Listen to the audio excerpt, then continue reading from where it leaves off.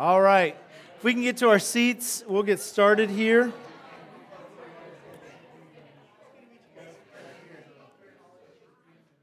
Oh. It's good to be here.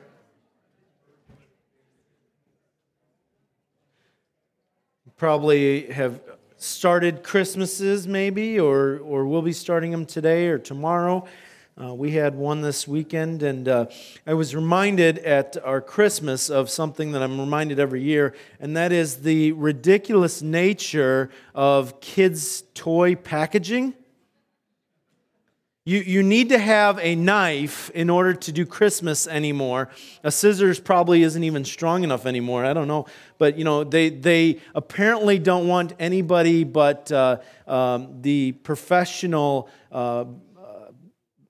break-in people, I guess, to be able to get them because they're like Fort Knox if you try and open a package. Anyway, this morning we are continuing our Advent, and as we come to this last one, I want to do something this morning. As we think about Christmas, as we think about Christ coming, I want to take some time to just spend some time unpacking, taking out of that hard shell of wrapping the reality of what is your greatest gift that you can possibly have. And we're going to look at it this morning from a perspective from Paul that isn't necessarily a traditional Christmas text, but we want to look at this, and I was so glad I stumbled upon it this week as I was thinking about it. I had a different text that I was going to use, and I actually scrapped it when I saw this text because I thought it communicated something that was my heart, and something, by the way, that the Lord just needed to speak to me. First and foremost, as a pastor, one of the greatest privileges in preparing a sermon is the Lord speaks to you first. And so we're going to look at a writing of Paul to his one of his mentees, is that the right word? Titus. So if you would, open your copy of God's Word to Titus chapter 3. I'm actually going to read verses 1 through verse 8. So if you would, open your copy, stand with me as we read this. We're going to read Titus chapter 3, starting at verse 1. It says, remind them to be submissive to rulers and authorities, to be obedient, to be ready for every good work, to speak evil of no one, to avoid quarreling, to be gentle, and to show perfect courtesy toward all people. For we ourselves were once foolish, disobedient, led astray, slaves to various passions and pleasures, passing our days in malice and envy, hated by others and hating one another. But when the goodness and loving kindness of God our Savior appeared, He saved us, not because of works done by us in righteousness, but according to His own mercy, by the washing of regeneration and renewal of the Holy Spirit, whom He poured out on us richly through Jesus Christ our Savior, so that being justified by this grace, we might become heirs according to the hope of eternal glory. This saying is trustworthy, and I want you to insist on these things so that those who have believed in God may be careful to devote themselves to good works. These things are excellent and profitable for people. Let us pray. Heavenly Father, we thank You for Your word. We thank You for this reminder from the Apostle Paul. And Father, I pray that as we look at this season, we remind ourselves of the truth that the goodness and loving kindness of God appeared in the form of Jesus Christ. And so, Father, we pray that You would open our eyes to see and our hearts to hear the truth of Your word, that we might leave here encouraged and exhorted to proclaim Your name. We thank You, we praise You in Jesus' precious name. Amen. Please be seated. So we've mentioned that there are responses. So we talked the very first week, Emmanuel, God with us. He's here, He's come. And He made Himself known that incredible day that I'm sure was December 25th back in 0 BC. Or AD, whatever. What do you define 0? I mean, is it BC, AD?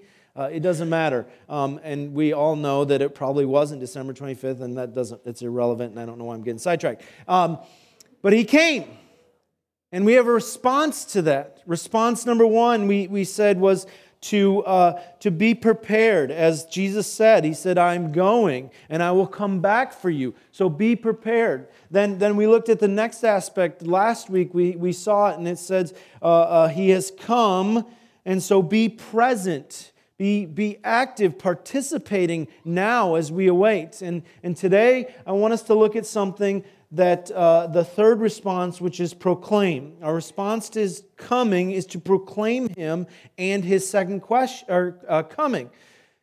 And as I began thinking of this, I thought, okay, so we've spent 3 weeks talking, this would be the third week, talking about our response. And it begs the question in my mind, why should I? Why should I? Why should I do any of these responses? Is this just another obligation as a result of the free gift of God, right? That I am obligated to prepare, and I'm obligated to present or be present and participate, and now I'm obligated to participate in the free gift, right? As I look at this, I can be very tempted to think these are my obligations as a result of this quote-unquote free gift, which if they're obligations, it is no longer a free gift, is it? If I go and offer to my children a free gift at Christmas and say, but you have an obligation to me to always obey or I will not give you this free gift, it is no longer a free gift. And it's very important for us to remember this, that as we walk through Christmas, as we walk through the gift of Christmas and what it means, this morning I want to unwrap what is this gift so that you can see that this is not an obligation, but it is an overflow of the heart as a result of understanding. And you will naturally proclaim. I almost didn't feel like getting up anymore after Terry and Vicky got up here because there was really very little need because they proclaimed the reality of what this gift is about. Transformation.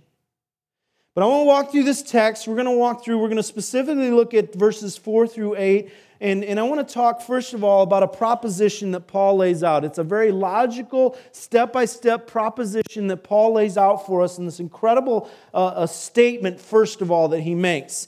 He says, but when the goodness and loving kindness of God, our Savior, appears, He saved us. Essentially, we have here the story of Christ coming, living, dying, for our sins and being raised from the dead. It is the gospel message that if you read verses 1 through 3, it's not a pretty picture. This is what you were, and it all hinges at that turning point, that but in verse 4 is a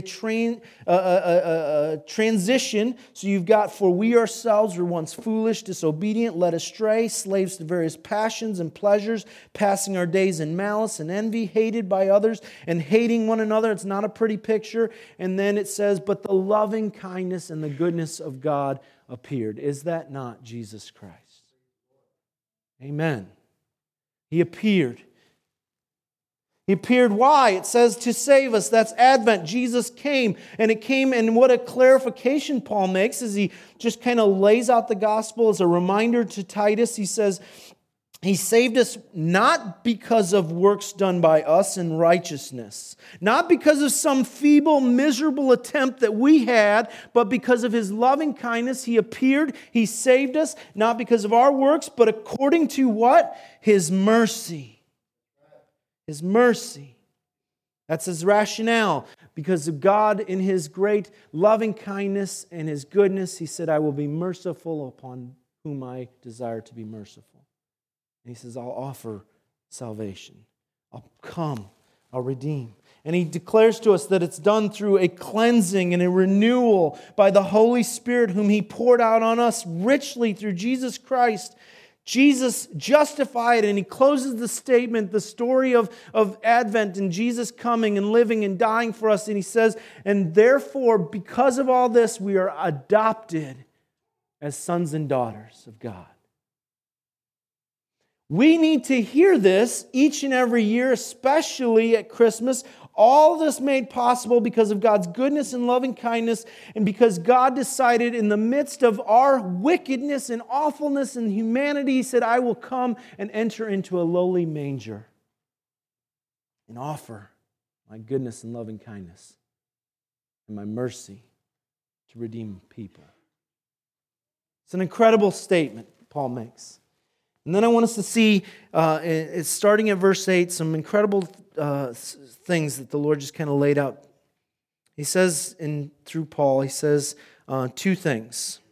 He's going to clarify some points about this statement. He says, number one, it is trustworthy.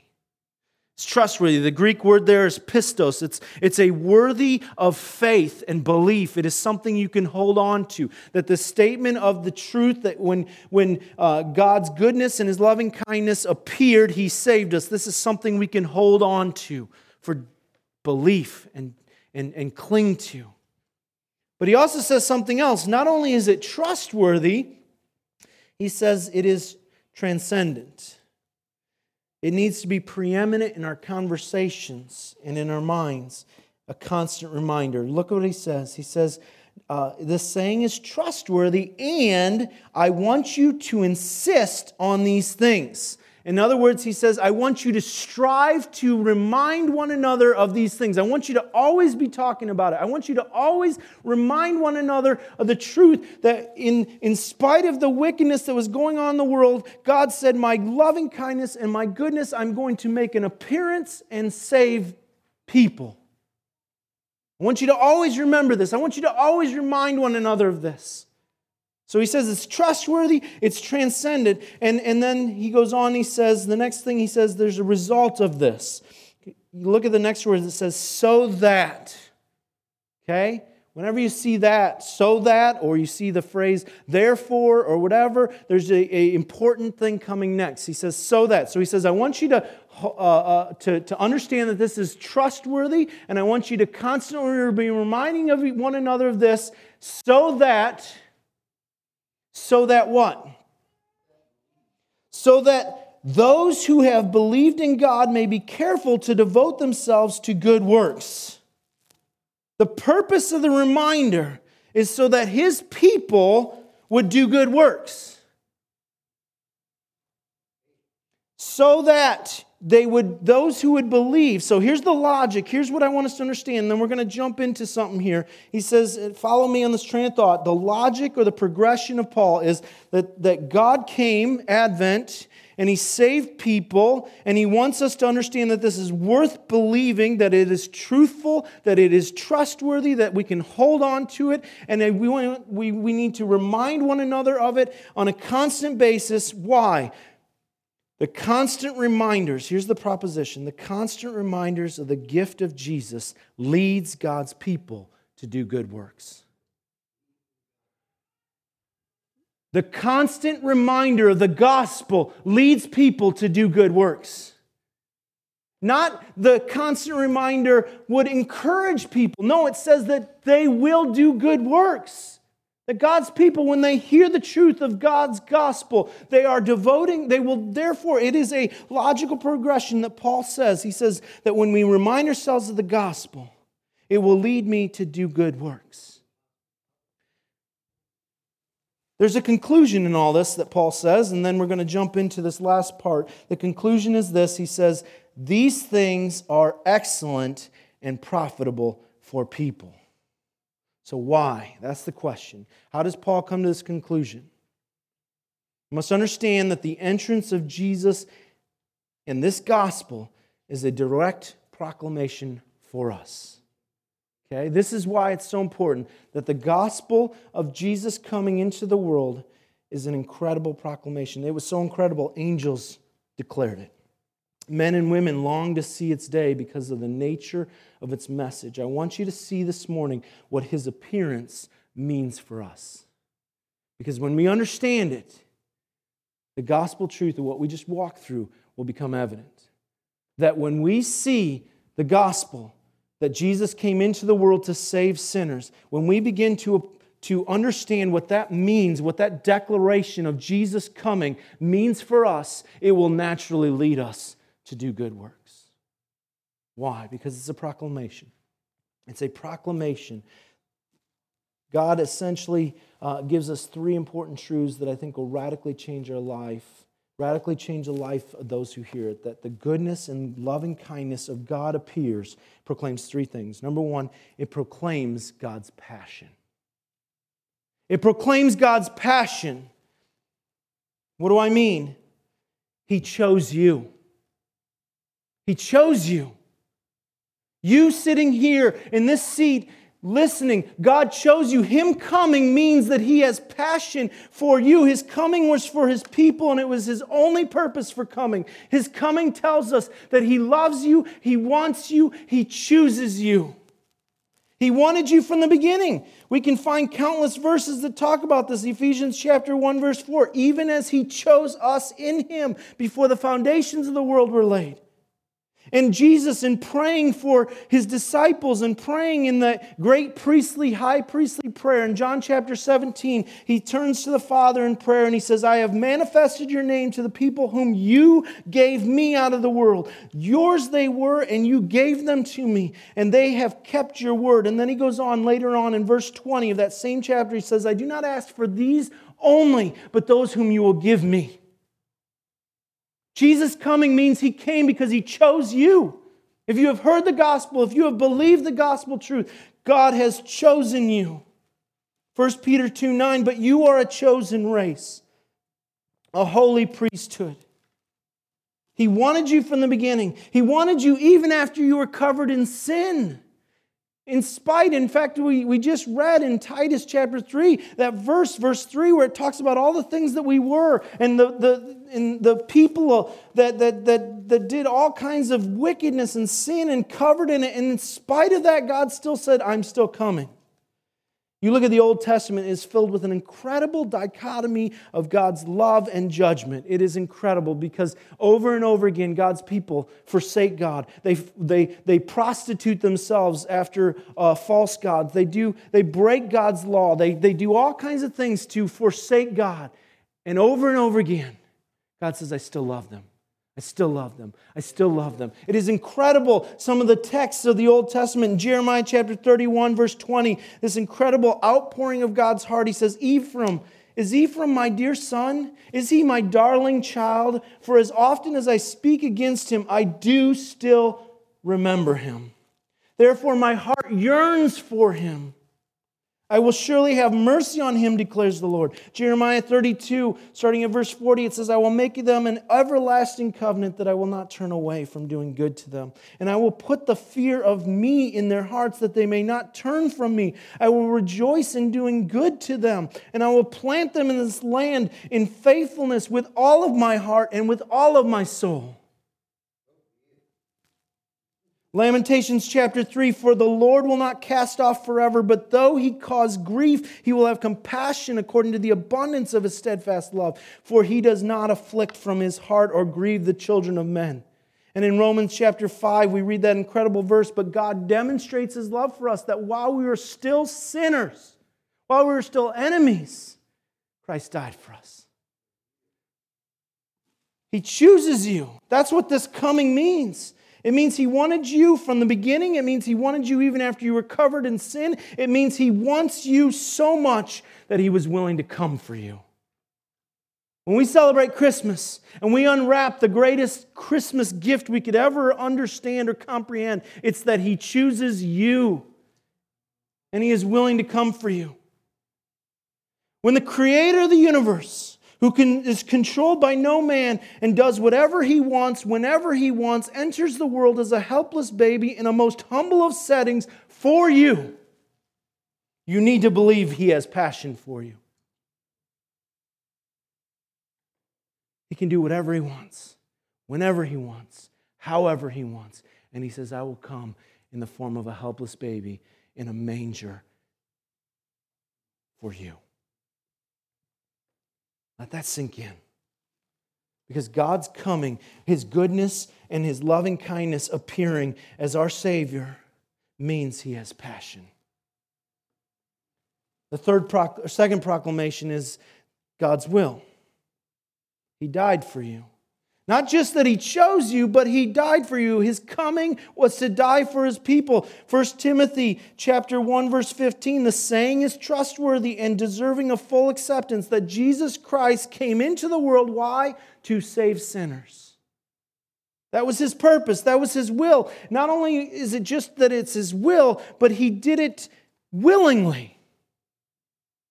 He wasn't coerced. He wasn't forced into doing anything. He did it willingly. John chapter 10, verse 18 says, no one, this is the words of Jesus speaking to the Pharisees and to those who were making accusations. He says, no one takes my life from me, but I lay it down of my own accord. I have authority to lay it down and I have authority to take it up again. He did it willingly. He came on His own. He wasn't forced. Not only did He do it willingly, but He welcomed it. He welcomed it. We're told in Luke chapter 9 that as Jesus' time on earth was drawing closer to an end, it says that in Luke chapter 9, verse 51, He set His face like a flint to go into Jerusalem. He knew the task ahead. And He says, I welcome it, I embrace it, I go, because I'm going to die for my people. It's God's will. When He came, it declares that His will was this, that I am going to go and die for my people to save people from their sins. He was willingly able to do it. He welcomed it, and He declared that it is worth it. God's sacrifice means that He considers you worth making it. For God so loved the world, what? He gave His one and only begotten Son. Galatians chapter 2, verse 20, Paul says that I live, not I who lives, but it's Christ who lives in me because He died and gave Himself for me because He loved me. Ephesians chapter 2, verse 4, it says that we have been saved because of His great love for us. That He was willing to do this. God coming means that He was willing, and it means that His will was this, that He would die for you. Understand this, when the almighty, omnipotent ruler of the universe makes plans to subject Himself to human frailty, a life of suffering and death on the cross for you. Did you hear that? That the omnipotent ruler of the universe purposely makes plans to subject Himself to human frailty, to live a life of suffering, and to die on a cross for you. You need to believe He has purpose for you. So oftentimes we come to this time of year, and it is a sad and it is a heavy time because we think of loved ones we have lost. We think of things and circumstances that make it difficult. Know this, brothers and sisters, that when Jesus entered into the world, God declared, I have passion for you. God declared, my will is to save you. But third, His coming declares God's value. He bought you with His blood. With His blood. It proclaims the value He has for you, the cost. Something is only ever worth what someone is willing to pay for it. I peddle puppies. That's what I've been told. I can discern what a puppy is worth. People always say, oh, how do you figure out what the value of a pet is? What somebody's willing to pay for it. Because if I overprice it and nobody's willing to pay for it, it ain't worth that. I used to collect baseball cards. I got thousands of them, probably millions of them. What are they worth? Absolutely nothing because nobody wants to pay for them. What are you worth to God? His beloved Son's blood. What an incredible thought. 1 Peter chapter 1, Peter declares, knowing that you were ransomed from the futile ways inherited from your forefathers, not with perishable things such as silver and gold, they're not worth it, but with the precious blood of Christ, like that of a lamb without blemish or spot. You're worth it. God says, I will not withhold anything in my purchase because this is what I value you as. That He who did not spare His own Son but gave Him up for us, how will He not also with Him graciously give us all things? Romans 8:32. Paul reminds the Ephesian elders that they ought to take care of the flock. He says that the church that you are entrusted with, you need to care for. You need to shepherd them. Why? Because they were purchased with the precious blood. It says in Acts chapter 20, verse 28, as Paul's last encouragement to these Ephesian elders, he says, care for the church of God, which He obtained with His own blood. God's value for you. If you don't personalize it, it means little to nothing. You need to understand it's for you. It's for you that He came to choose you, because He has chosen you, because He was willing to die for you, and His value for you was the cost of His blood. And now He says, my value is I claim you as my sons and daughters. Because of this purchase, He claims you for His adoption as sons and daughters, not just as a possession that He can have. You're not just a slave that He can add to His harem of collection, but as sons and daughters. When Jesus came, He introduced a radical thought to the people.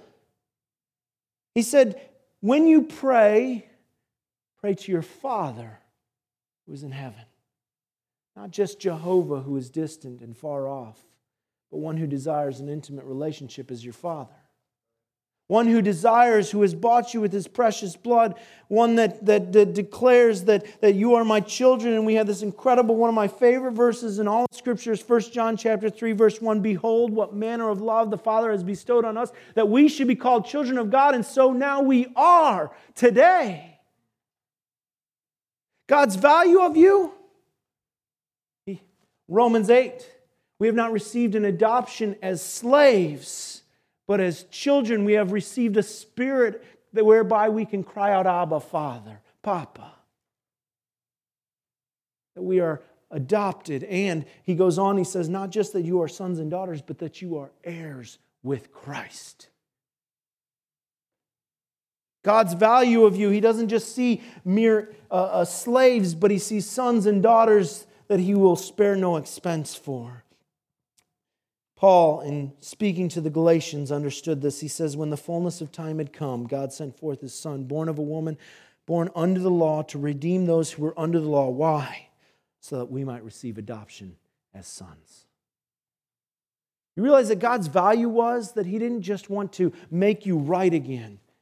He wanted to make you His sons and daughters. What an incredible thing. So when we start thinking about this Advent, and when it is no wonder when Paul says, remind one another of this constantly, our heart naturally will overflow with incredible gratitude that God declares when He came, when He stepped forth into the earth in this form of a baby, helpless, in a manger, in a barn, in a cave where there were animals. He said, this declares my passion for you. I want you. I choose you. This declares my will, that what I'm willing to go through is a life of suffering and pain and a death on a cross so that I might die for you in place of you. And it declares, it screams out, this is my value of you, that I am willing to pour out my precious blood to purchase you and then make you my son and daughter. And as we unwrap things at Christmas, I hope our thoughts and our minds turn to that when the owner and the possessor of all things intentionally and premeditatively weighs the cost of His beloved Son's own blood and declares it is worth it for you, you need to believe He has value for you. All three of these declare one thing: His love. But when the goodness and loving kindness of God appeared, He saved us. It declares His love for His people. God's actions in coming for us proclaims, I love you. When you see an image at Christmas of a baby in a manger, it is God's message of love to you.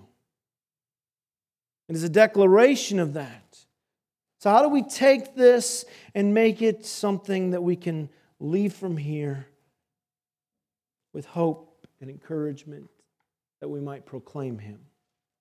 I think a couple of things. Number one, we have the application that we must remind one another of this amazing gospel. When we come to a season in our life where we are discouraged, or our walk of faith is just dry. Can't tell you how many times, especially this time of year, it's a busy season. As a pastor, we've talked about it as staff, it's just a hard month. December's hard because there's expectations that you throw together a great Christmas season because it's one of the crowning jewels of the church, right? It's just a hard time. And when I say hard, I mean it's busy. There's always something to plan. There's always something to do. There's things to do. I can't tell you how many times this month where I've got 6 things I'm trying to figure out how to accomplish before the end of the week. And thankfully, we have an office administrator who's very patient and waiting for my email to tell you what the sermon preview is going to be. And this is also a time where it's dark because it's you wake up and the sky is still dark and you're going to work when it's dark. It's just a hard season of life, right? I can't thank the Lord enough for this reminder.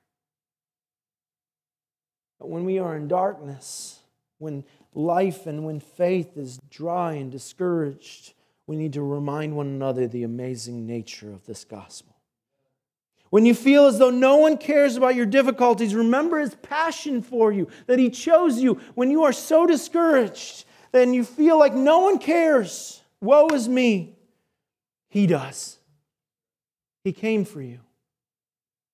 When you feel as though life is pointless and without any reason, I'm doing the monotony of every day and it's over and over, it's the same thing. And then tomorrow I got to wake up and do the next thing, and I feel like I've accomplished nothing. It's like the story in Greek mythology of the man who was cast into Hades, and his one job for all of eternity was to push a rock up to the top of the hill, and every time he got to the top of the hill, the rock would roll back down, and he'd have to do it all over again. For so many of us, that's life. We are pushing the rock to the top of the hill only to have it come back down to the bottom. And we say, what's the point? It's useless. It's no wonder why suicide in America is skyrocketing, because this is how people feel. But when we remind ourselves of the gospel truth that He came purposely to die for you, we can remind ourselves that we have purpose. When you feel as though nothing matters and it just isn't worth it anymore, we can remind ourselves of this truth, and we can see that He values us and there is worth. No matter whether or not I feel encouraged by my friends, no matter whether or not I see family falling apart around me, no matter what, He values me. And you know what? When we screw up and we walk in sin and we fail, and when we go to bondage and addiction and sin, He still values us. He wants to redeem us and pull us out of that. And when the goodness and loving kindness of God appeared, He saved us. We need to be reminded of that. And we need to remind one another. That's one application. I think another one is we must make the gospel of His appearing for us a priority. Note what Paul says. He says, stress this, or he says, make it a constant reminder. In verse 8, he says, the saying is trustworthy, and I want you to insist, to stress this, to constantly reminding each other of this. Not the other hundreds of things that we focus on in religion. Not baptism, not communion, not election, not anything else. The gospel should be the priority that we are focusing on, because it is the one thing that transforms lives. It's not that those things aren't important, but it's the gospel that is the most important. It should be preeminent in our conversations. And so Paul says, in fact, if you don't, look at what happens. He says in verse 9, but avoid foolish controversies, genealogies, dissensions, and quarrels about worthless things. Focus on the gospel. Make it your priority. Why? Because when we remind each other, God's people devote themselves to good works. We must use the time that we now have to share the incredible life-changing message that we have received because of His great love. Paul said that he had to proclaim it. Why? 2 Corinthians chapter 5, he says, Christ's love compels me. He understood the gospel. He understood that God's entrance into the world was a declaration of His love.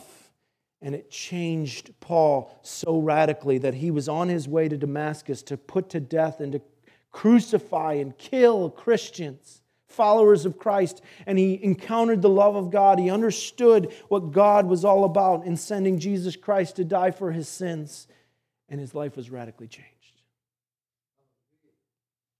And we have the amazing nature.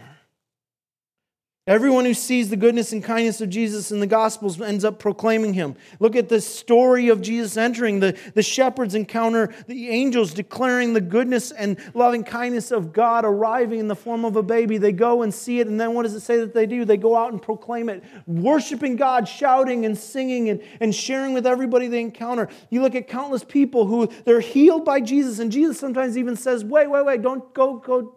Don't go telling anybody. I don't want to draw attention to this. And what do? Immediately, because of the goodness and loving kindness, it changed their life through a physical healing. But more importantly, they saw something different about this man. They began to go out and proclaim Jesus. When they crossed the Sea of Galilee, they encountered this demon-possessed man filled with thousands upon thousands of demons. And Jesus heals him and He removes the demons from him. And that man says, can I come with you? Because I want to share in your ministry. And Jesus says, no, stay here. There are people in this land, the Gentiles, that need you. And it says in that text that He goes out and He proclaims to everyone who would listen to Him the truth of Jesus.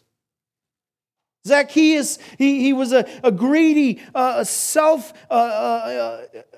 consumed man who cheated people. And he encounters Jesus, and Jesus changes his life, and his heart is transformed that he gives all that he has back to the poor and to those whom he ever cheated. And he goes and from that moment on, he's proclaiming Jesus. The disciples encounter Jesus, radically transformed, and flip the world upside down. Over and over again, people that encounter and see the reality of this truth are transformed. We can't keep it a secret. When we were expecting our first, I was the only one in the world for 9 months that knew that she was a girl. I can't wait. Growing up, if you wrapped up a Christmas present, I'd open it up, find out what it was, and then wrap it back up. I don't do well at waiting. I had accessories purchased before Christmas for my Christmas presents. Yeah.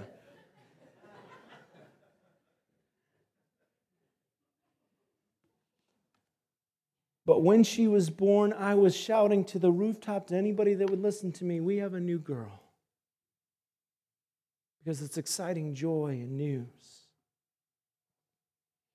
I was privileged this week to go into Chase Bank to work on some church account stuff, which was so much fun because I waited for, 45 minutes twice in the bank, which is such a great privilege. But one thing touched me very, very much that was very encouraging.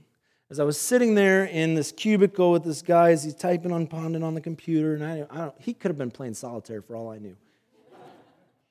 But in the cubicle next to me, some old guy, probably in his late 80s, walks in. He starts talking to the banker about some finance question he had. Something with his account was messed up, and they got it fixed. And he goes, you know what? I'd be remiss if I left without telling you. Did you know that Jesus died for your sins?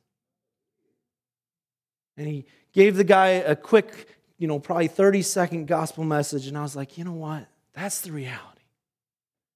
That if this message of God's love has touched our hearts, it's not that we have an obligation to proclaim it. We have a privilege and a joy to proclaim it. So this year, when we sit around and do our Christmas traditions, I hope and pray that we would remind ourselves of why we celebrate. That when life was filled with darkness and sin and chaos, God in His loving kindness and His goodness appeared. And He saved us. Not because of any works that we did, but according to His mercy, through the renewal and the washing of the Holy Spirit, through Jesus Christ, and has claimed us for His adoption as sons and daughters. That's what we ought to be unwrapping this time of year. Let's pray. Heavenly Father, we thank You. We thank You that amidst the darkness we can turn to You and we can find that Your coming, Your advent, is a declaration of Your passion for Your people. That You chose us even when we were stained with sin because You wanted us, because You love us. We thank You that it declares Your will, that while You were coming, You had in mind to intentionally live and suffer and die on a cross for us. To take what we fully deserved. And Lord, I pray if there's anyone here today that does not know that fact, that has not put their hope and their trust in You, that today would be a day that they can unwrap the greatest gift at Christmas that they could ever receive.